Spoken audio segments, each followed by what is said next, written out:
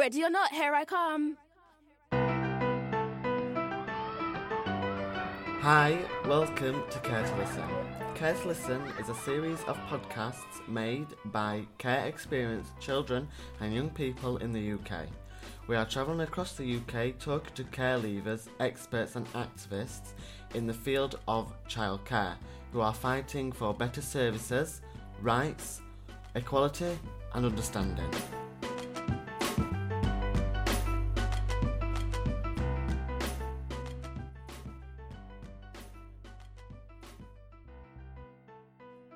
We are celebrating Foster Care Fortnight with another one of our podcast interviews. Okay, tell us what part of the country we're in today then. We are in the Midlands interviewing Youssef Paul McCormack. Youssef is an artist, poet, a doctor, foster carer, part of the Care Experience conference team and Care Experienced himself. Welcome Youssef. Do you want to start by telling us a little bit about who you are and what you do now? Okay, hi. As you rightly say, my name's Youssef Paul McCormack. A little bit about me. So, currently I'm an artist. I write. I write verse. I do spoken word. And I go and speak at various events. I occasionally lecture at universities. For anyone really who would like to listen to me. My background, I suppose, is that as a family, I'm a father of 5 children. One of my children we adopted as a very small boy. We also, as a family, we also foster as well, which we've been doing for coming on to 7 years now for local authority. And it's something that we love doing. And I also spent 18 years in the care system, from birth till they told me go. So that's pretty much me. So Youssef, you grew up in care. Do you want to tell us about your life growing up in care? I can do, yes. I grew up in the 60s. Care wasn't really perhaps a good place. Certainly not when I grew up. So I'm the product of what you'd call a mixed relationship, hence the unusual name. And children like me weren't really accepted in society. Society wasn't prepared to have children of mixed race as such. So I was put into an institution. And unfortunately, institutions back in the day were perhaps run on different lines, we'll say. They were a little bit more barbaric. They certainly were very regimental. And punishment was very physical and very violent. And they wouldn't be able to get away with it today. But that's the way life was. Can you remember how it affected you at that time? I can. So as a child, I learnt, by the time I was 6, 2 things had happened. I'd learnt silence and I'd learnt not to cry. Because I grew up in an abusive environment, so both physically, sexually, emotionally, very, very damaging to children. And it was just rife where I grew up. What it did to me was it took away all my confidence. It meant that I grew up thinking that I certainly wasn't good enough. And because of also the racial element on it, I even felt I wasn't good enough because we would constantly have to scrub ourselves clean. What did it do to me? It really, I suppose, it shaped my outlook. I grew up thinking that adults aren't kind. I certainly grew up thinking that nobody likes us as children. I certainly learned very early on about trust, i.e. don't trust anybody but yourself. Except for some of the kids who I grew up with. They were my family, so they're the ones who I trusted as such. I couldn't trust the adults who were supposed to care for me, and I didn't therefore trust the social workers who were supposed to come and look after us because they didn't. So that I would say is really the backdrop and the lessons that I learned growing up in care. Do you have any fond or funny stories from your time living in care, or do you remember any particular people that you live with? What I will say is that some of the guys who I grew up with, they became my brothers, and they still are my brothers even as we speak. And I'm very fortunate that sort of once I left, I lost contact with quite a few, and then probably my late 20s, I started reconnecting with some. And now I probably would say I'm in contact with about 30 plus. But roughly quarterly, at least every 3 months or so, a group of us still get together. So my children refer to them as their uncles. Their children refer to me as I'm their uncle. And we have a very close bond. And my wife would say this, that despite the fact that I can now talk, up to my mid to late 30s, I still was a quiet chap. I really didn't comment an awful lot. I had an awful lot of thoughts, but what she always says is when we all get together, we're very loud, we all over talk, we all finish each other's sentences off, and we laugh an awful lot, she says, which is, very different to really who I am as a person. But that's what you get when you live very closely with somebody. And for me, they became my family. I wrote something and I actually stated blood is but a detail. That's all it is. Actually, for me, they're the guys who I grew up side by side, who experienced the same things as me. Didn't all deal with it the same as me, but we are where we are. What do you think helped you to become the successful man and parent that you are today? I've thought about this one, and I sort of smile because it's a difficult one. It depends on how you measure success. I suppose what I did do when I left care, I actually dissociated myself with anyone else that I grew up with, because I kind of cottoned on that I've got to go into the big wide world, and if I'm just mixing with other guys who I grew up with, that will become my world. So I'm in the workplace, I need to start socialising and learning to socialise, because little things like I didn't know how to necessarily make relationships outside of my own network. So that really was what I aimed to do. I also wanted to prove everybody wrong.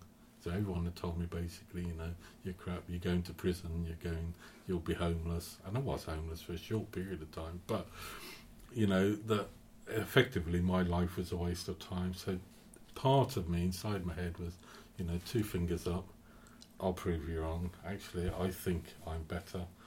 And I think what drove me was this urge I decided to buy a house. So at 21 I decided, right, that's it, and bought a house. And I thought, right, now, again, 2 fingers up, you can't touch me now. It's mine. These are my bricks. This is my mortar.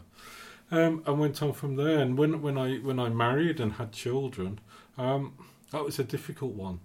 I'll be perfectly honest, that was probably the most difficult time. And being a dad has always been difficult for me. As my children were born, I had conversations with them whilst they were still small, i.e. newborn, because they couldn't answer me back. And I had to tell them things. I told them things about myself. I thought, well, at some point when they're old, I'll reveal. But I said to them, I really, when I held them, I told them that, these hands won't hurt you. These hands will always be gentle with you. And I apologise now that I won't always hug you as much as I should, because I don't know how to. And I want to tell you I love you, and I want you to try and remember this even though I'm sure you won't, but I do love you. I just won't say it very often, because I don't know how to. And it's because emotionally I still think I was very stunted.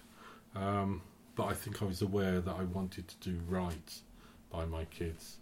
And I've enjoyed fatherhood. I have enjoyed it as much as it's been difficult. I enjoy it, and I've made it all up as I go along, because I haven't had a role model. So all I've thought is, actually as a kid, these are all the things I really hated. Okay, I'm not going to give that to my kids. I'm strict about certain things, but I'd like to think, I think sometimes they think I'm a bit mad, so that's good. And the one thing I've really tried to make sure that they all can do is talk, and that I'll listen to them, and that if they worry about something, their worries are important to me, and I'll try and I won't necessarily make it better or cure it, but I will do my best to support them with whatever concern they've got. So, Was there anyone who stood out for you that helped change or improve things? I'd like to say yes, but I think there were moments. As I grew up, and perhaps the people who should have been there weren't. So that there was a shortfall there. I won't say I was fortunate with teaching staff, because teachers also continued in the same vein to those that looked after us. But I did have one or two. So I still would say at the age of 7, I won a prize, my first prize ever, for sewing. The boys used to have to sew, you see. So I won a prize for my needlework. There you go. But what I remember, I dreaded it because I was called up in assembly, and all the parents are there, and everyone is clapping everybody else. And I thought, who's clapping for me? Nobody. And I dreaded it, and I walked on. I still remember it, and I can still feel it, walking onto the stage, and I just put my head down. And then I could hear one person clapping, and I kind of peeked up, as you do. And that was my teacher, who's dead now. And she stood up and she clapped and she had smiled. And for that particular moment, I thought, yeah, I'm the same as day kids. And that's just a reference we refer to anyone who didn't grow up in a children's home was a day kid. So, and for that split second, I thought, yeah, I'm as good as a day kid. Yeah. So, and it was just occasional snippets like that where, and it was usually a teacher who kind of said, you know what, you're smarter than you think. And my first instinct was, yeah, right. But it was still quite nice to receive, somebody, just a bit of affirmation, really. Somebody said, you're all right, as opposed to all the negativity that sort of came my way. I will add to it, though, because I despised, and I mean despised with a vengeance, social workers. So my view of social workers, really, I got what they were supposed to do, but I realised very early on that they didn't. But I will say now, as an adult, I've actually come across some individuals that I really think, wow, why weren't you around when I was a kid? Because actually you could have been the difference for me. You are described as an artist now. Do you think your creativity allowed you to understand what happened to you while you lived in those situations? It's another label. I have a big thing about labels. The first piece of art I did, in fact, was around labelling, and it's all the names that I was called as a child. And creativity, from a creative point of view, I suppose, I would say this, and you may be surprised about this. I hadn't picked up a paintbrush since I was 12 years of age, so it's only been just under 2 years ago I first picked up a paintbrush. And that's in part because some of the kids I grew up with were real, what I considered then real artists, and perhaps that's my own understanding of what art was. What I have found is this. I had what they call an epiphany moment in November of 2015, and that was in November 2015. I decided to write a little something, and I wrote a very, very short and small verse, and I read it aloud. And for the first time since I was 6, I cried. And I cried, and then I cried almost solidly for 2 days, and it wasn't just tears. There was a pain. It was very, very painful, because I kind of opened this door of all these things that happened to me as a child. And then I sat down and I just wrote and I wrote and I wrote, and I must have written about 200 verses, various sorts of. Not all of them were complete at that time. And then about a year later, I started looking again at the verse as I was trying to develop it, and thought, you know what, in my head, because I think in pictures, and then from the pictures I get words, and I thought, I wonder if I could just do a sketch, and it just went, it snowballed from there, and I enjoy it. I really thoroughly enjoy it. For me, it's cathartic, in the sense of, it's very peaceful for me when I'm doing it. As a way of expressing things that have gone on it's very good because it's very physical. So in terms of that actually touching something and creating something, there's a sense of satisfaction. And it's interesting. It's interesting that other people will say, "Oh, you're an artist," and all the rest of it. I think I'd done my third exhibition before I'd even say, "Okay, I'll take that title," because I kind of felt a bit of a fraud. Because I look at what I do and I think, "Oh, all right, okay." I do it for me, and then if other people see it, they will read whatever they want to read into it.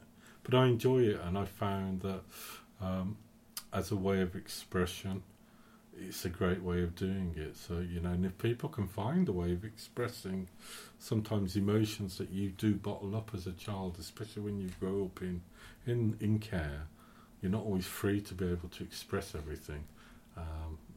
There are lots of fears. There are lots of fears that if you express something, well, are you going to be told to move on? Or people are going to say things to you, and actually they're going to confirm that maybe what you're thinking is true or not true. And all it will do is increase anxieties. But I find that actually people can find a way of dealing with it. If they can do it through talk, brilliant. If they can find that writing verse, do it that way. If they want to act it, if they want to paint it. And I think the arts are a great way of actually, just from a personal level of therapy, without having to pay extortionate fees to go and see a therapist. Yeah, I think, you're doing it yourself, and you're doing it at your own pace.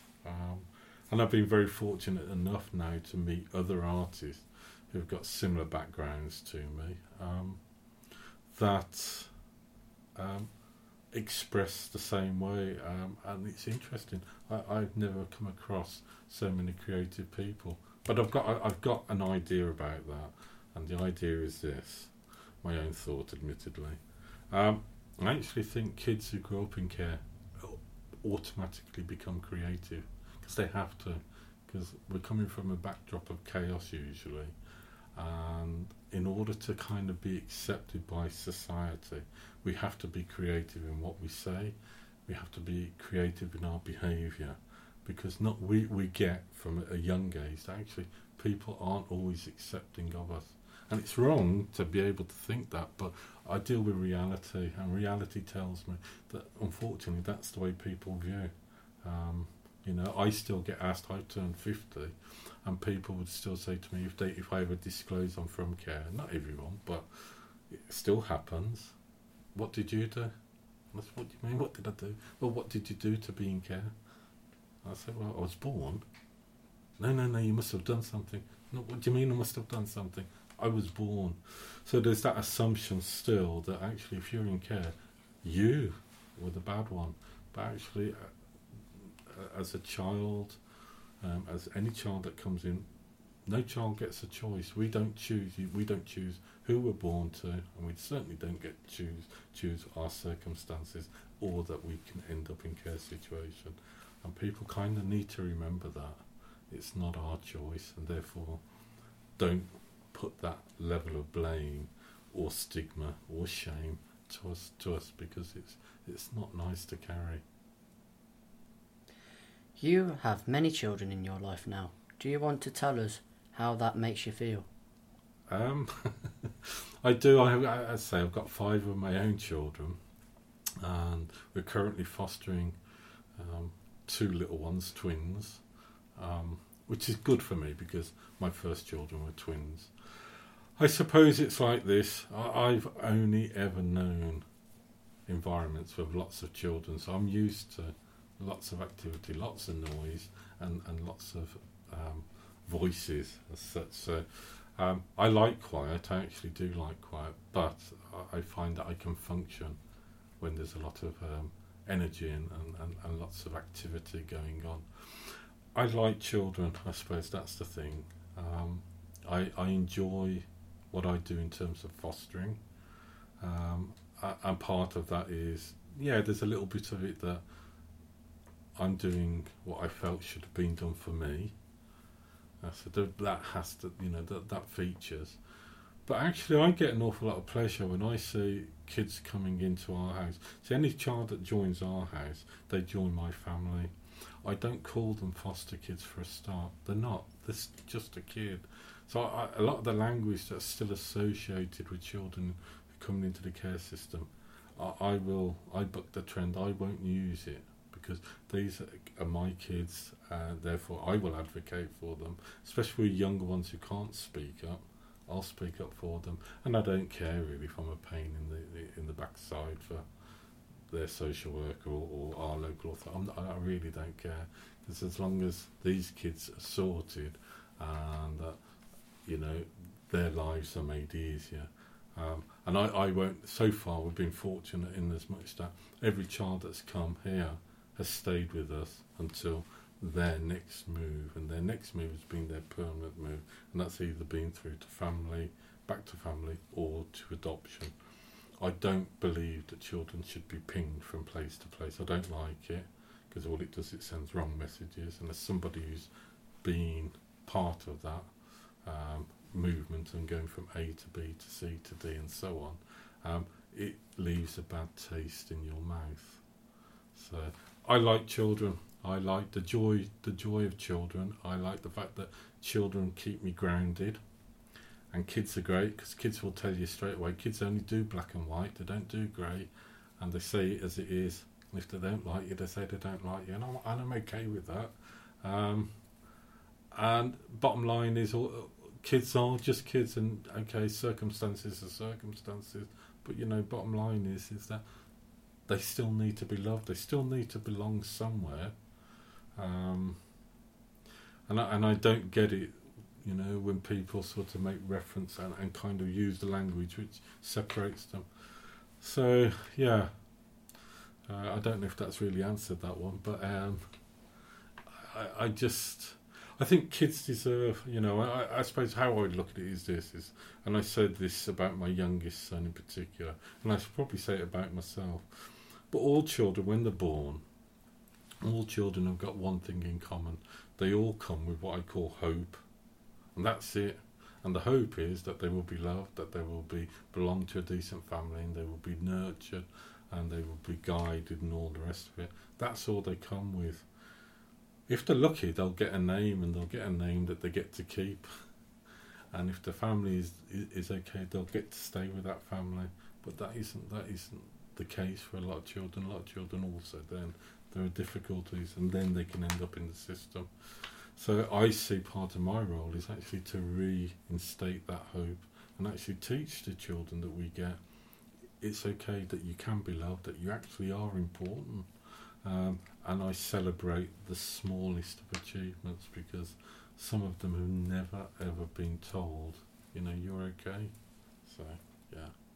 If you had a message to send out to all children and young people growing up in the care system, what would it be? Oh, say a lot. I'll give you a nice polite version though, and it's this: is that just because of your situation, it really doesn't have to define you. It's a period of your life. That's all it is. And you have to remember, you didn't choose it. But what you can do when you become of a certain age, you can choose who you want to be.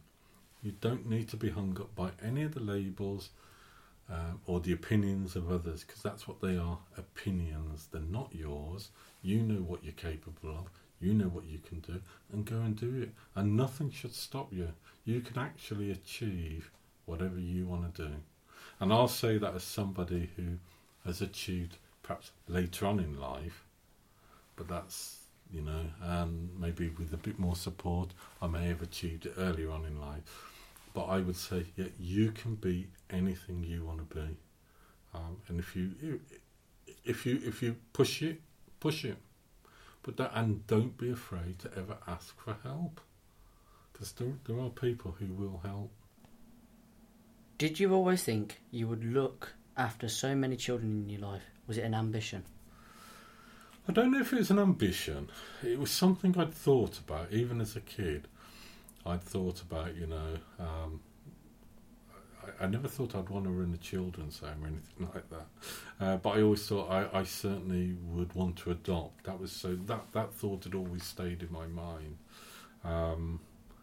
When I met my wife, one day we were talking, and she was telling me about her parents, and that they at one point had considered adopting a child from Vietnam, and this is going back into this sort of, I think, late 70s, early 80s, where there's a lot of refugees coming in, and a lot of those were unaccompanied children.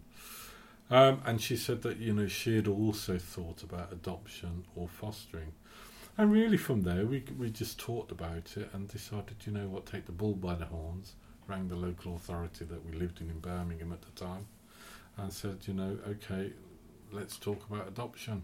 And so that journey, we went through that journey, and we adopted our youngest little boy.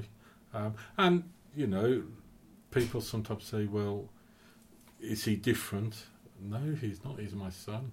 Well, if he's naughty, is that because... No, it's nothing to do with him being adopted. If he's naughty, it's because he's naughty. If he's good, it's because he's good. It's as simple as that. His character is his character. And like the character of all my other children, you learn to find the good bits. You learn to deal with the bits that you think, right, okay, we need to work with those. And it then felt a natural progression to decide to go down the fostering route. You know, and the benefits for me and us as a family have been that my children talk about, maybe when they're older, certainly the younger ones, but my older ones about, well, actually at some point we may also foster.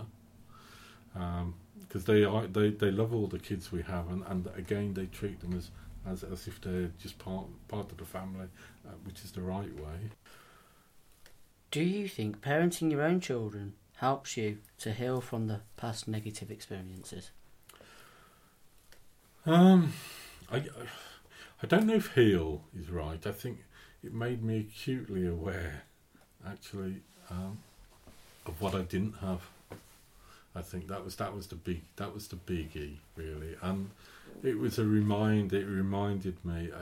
I suppose it not confused me, but it made me think an awful lot about. Well, why would you want to break a child, not just physically, but why will you want to try and destroy a child emotionally? Because that was my experience. Because I would look into the eyes of my children, and if I tell them off now, I you know, I'm not that soft, but if I still have to tell them off, I have not anxiety, but I find it difficult to eat. I sometimes have to take myself off and go for a walk or something, just to kind of reprocess and just think, well, was I being harsh there? Have I been, you know? But equally, what I always will do is I'll apologise to my children, because I never heard an apology in my childhood. I never got told that I'm sorry, I got that wrong. All I got reminded was that actually, you know, kind of I'm right and you're definitely wrong, sort of thing. So yeah. And also the other thing, I suppose, is that when I look again at my youngest son, I also look at that experience of what we're doing with fostering and actually how it's helped him. And it's helped him understand that just because he's been adopted, in fact, actually, it also means that his family can still have loved him and that he can still love his family, you know, and he'll say to us that, you know, it's okay if I love my first family. And I said, absolutely, because they're still your family. So kind of that's helped him seeing the children come here, because, you know, he doesn't know all their stories, but he gets that some of the children,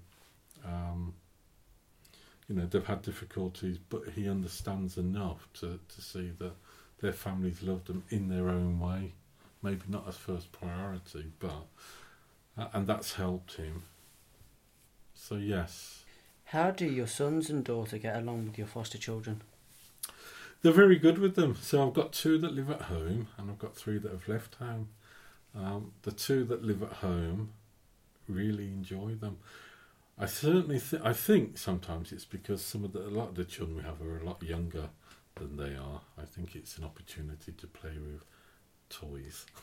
The truth. That's what I always say anyway. But no, they do enjoy them, and I think what it's taught them things about patience. I'm not going to say it's taught them that they're more privileged or more luckier. I think it's given them a degree of recognition that not all households are the same. So I think probably there is some appreciation there. My older children love any child, seem to love all the children we have. So any children who stay with us, they're invited automatically to all the big, wider family parties, and they get included. So with all the other celebrations going on, and when I say the whole family, it's a big sort of wider family now, and they all they contribute, and they make special dates for these children, and rightly so. And I think it's that inclusion. And I know we had one little boy who talked about, so this one's my sister, and this is my brother, and my brother, my brother, my brother. And I said, yes. And I've also got my other family. And I said, that's right. And actually think of it like that. Because, he was coming up to 4. And he says, so I belong to this family now. And I thought, brilliant, you've got it, you belong. That's it, you belong. And he became a very happy boy from somebody who was very troubled when he first came. So I think it's the whole family have to do. I can't do it in isolation, or my wife do it in isolation. If my kids aren't going to get involved, then it ain't going to work, is it? So, yeah. It's Foster Care Fortnight. Have you got any messages out there to anyone who's thinking of fostering? I would actually say this, that we've been fostering now for close on 7 years. I still would say it's been the best thing, and I genuinely mean that, the best thing that we have done. On a personal note, the personal satisfaction I get of seeing a young person or young child coming in to our household, and they're feeling unsure, they're feeling a bit bewildered really, doing a house with strangers, different area, different voices, different noises. But to see a child actually change and become the person that they were supposed to be, to see a child actually get that they've got something of value within them, and in fact can do stuff and can achieve. Just even to see a child smile, for me, it's the small little things sometimes actually mean a lot more than the big expectations. I would actually say, you have to look into your heart. Don't do it, never do it for money, because there's no point. Do it because actually you love children and that you want children to succeed. And I use the word love. Never be afraid to tell a child, and I don't mean on day one, but it might be a month in or whatever. But if you really have strong feelings for a child, tell that child you love them, because all children need to hear it. Wow. Lovely to meet you, Yusuf. All the best of luck for the future from all of us at Fathers Fostering. Thank you very much. Pleasure to meet you as well. Thank you for listening to the Five Rivers Care Television podcast. This podcast has been produced by the members of a democratic group, representing the views of people from Five Rivers Childcare Limited. Music by Rick Flow, track Hide and Seek, courtesy of Rick Flow.